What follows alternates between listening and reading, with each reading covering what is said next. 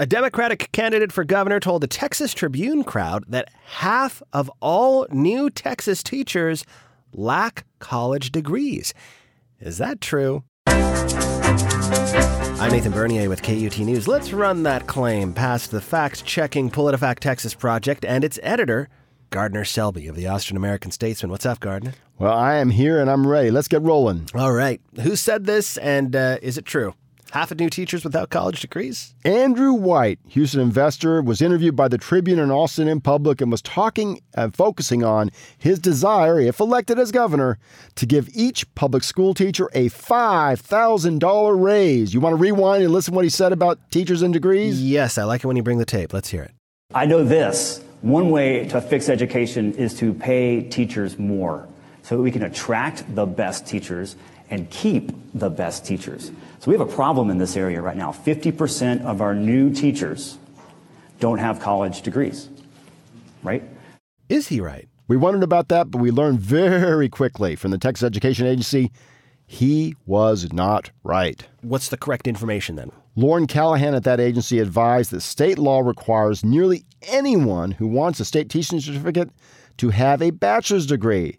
And she said that of over 25,000 individuals who were newly certified a couple years ago, no more than 1.5% could have been certified without a degree. The actual share of non-degree holders among that group was likely lower. So who is this 1.5% of teachers who don't need a degree, up to 1.5%? It turns out that a couple of subjects do not have to be taught by a teacher with a degree. Those subjects are health science technology and trade and industrial workforce training. Some more figures, less than 382 of all those newly certified teachers that year were in those two fields. Some of them, presumably, did not have college degrees. When he went to Andrew White and asked for his backup information, what'd they tell you?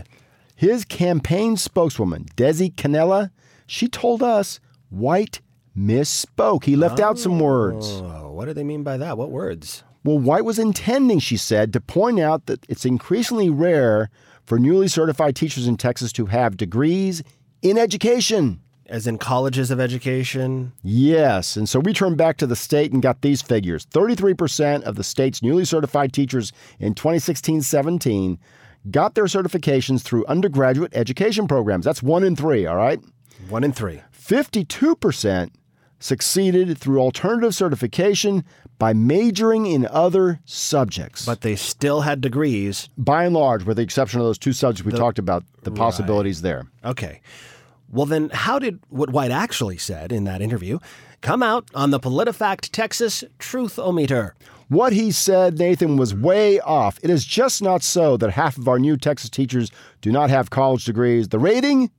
False. False. All right. Was there a reason you didn't go pants on fire, the lowest possible rating? This is a great opportunity for me to remind everybody, including you, Nathan, that the Truth-O-Meter is not a machine. It's not. I thought it was a steam-powered stainless steel machine chugging away. No, it's not a machine. I did not have a vote on the rating either, but it was debated out by an editor each from the American Statesman and its PolitiFact Texas partners, the Houston Chronicle and San Antonio Express News. I'm going to speculate that they reached false instead of pants on fire because White acknowledged that he misspoke, and that might have swayed their reasoning. Fair enough. Hey, you want to check out the details of this fact check? Just go to politifacttexas.com. You can read all about it and so many other fact checks. You guys are busy over there. You bet. Write us too, politifact@statesman.com. All right. Thanks, Gardner.